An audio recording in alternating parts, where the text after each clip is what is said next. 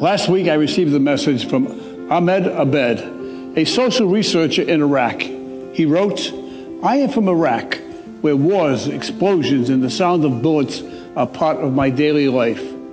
I am now 50 years old, and since I was born, my country has not lived a single day of peace."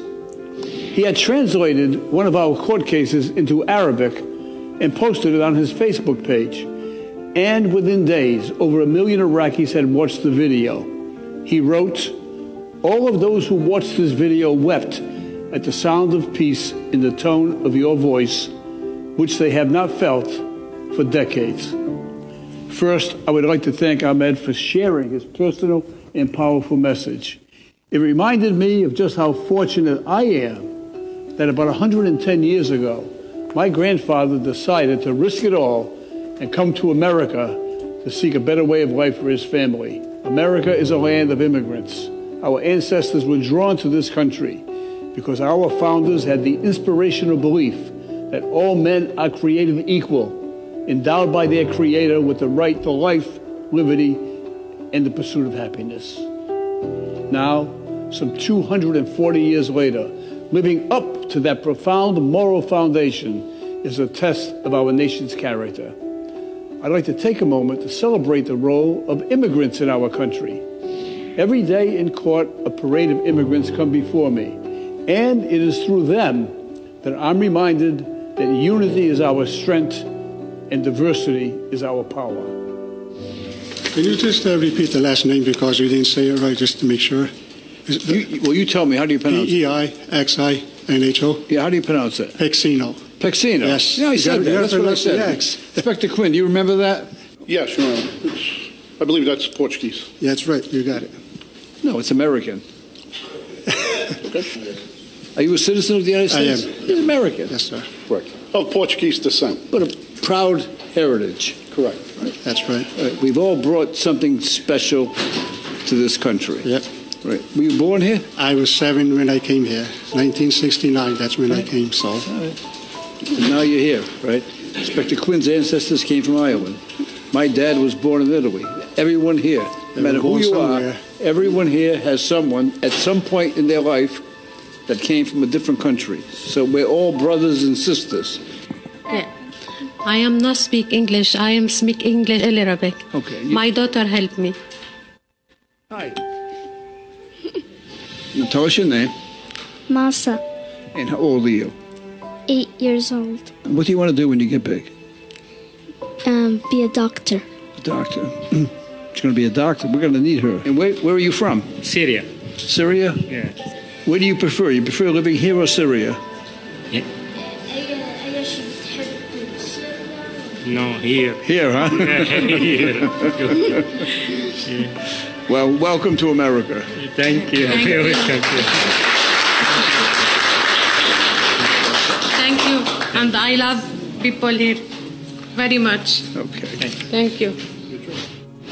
3 years ago, our country gave refuge to Muhammad and his family as they fled the terrible war in Syria, and I'm glad we did. They have quickly become a positive addition to our community. They're learning our language, coming to court to fulfill their civil obligations, and raising a wonderful daughter who someday wants to become a doctor. Okay, you've explained to your mom that she has 2 speeding tickets? Yes, que tú tienes dos tickets, la Charles. I moved that both of these cases be dismissed because... You're moving that the cases be dismissed? Yes. What are you, a lawyer? Are you a lawyer? No. Huh? So you had a chance to look at those summonses? Yes. Yeah, and you found out that it doesn't say what the speed limit was? Yes. And is that why you're moving to the case be dismissed? Yes. Tell your mother that I said she has a very smart daughter. Que tú tienes una hija muy inteligente. I know. Here's what I love about this case. At some point, that mother came to America to see new life, not only for herself, but for her family as well. She worked hard to make sure her children got a good education, and it paid off. How proud do you think she was, having her daughter standing beside her, defending her, moving that the cases be dismissed? That's every parent's dream, to see their children flourish. I'm just out of my curiosity. I think, what's the best Italian dish that you make? I'm going to compare it to my mother's, so you better be good. My gravy's pretty good about my Gravy. chicken pie. Oh yeah, because you don't call it marinara, you call it gravy. All right. So here we have this gentleman who's going to tell us how to make an Italian gravy. All right, let's go quick. How do you start it off with? What? You put garlic in the pan. You put Little olive garlic oil? in the pan. No, first you have to do olive oil. It got to be a Like fast real stuff. good olive oil. Then you got to put the garlic, brown it up nicely. Brown up the garlic in the olive oil. Garlic, and then add your Tomatoes. and then add your tomatoes, and then put it on slow, so your gravy don't turn brown, so you get that nice bright Slow color heat. to it. Okay. Yeah. What else? Salt and pepper. You salt and pepper it when you mix it. Yeah. Before you even dump it into it. You don't want to put the salt and pepper while it's cooking. And that's all there is to it. That's all there is to it. I thought we were going to get some secrets. And then right at the end, you do some nice fresh basil in there to bring out that flavor. Some basil. Yeah. Where are you from? Huh? Where are you from? I'm from Liberia.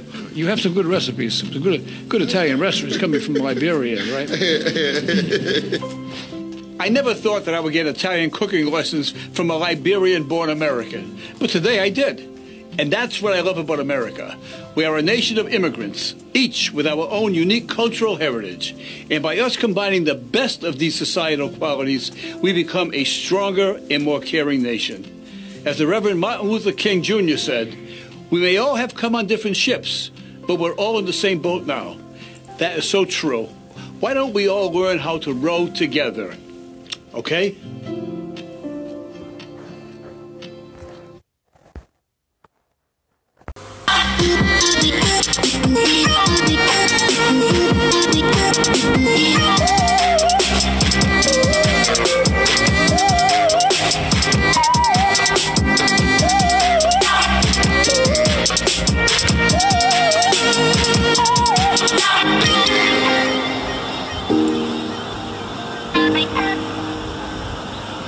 Thank you.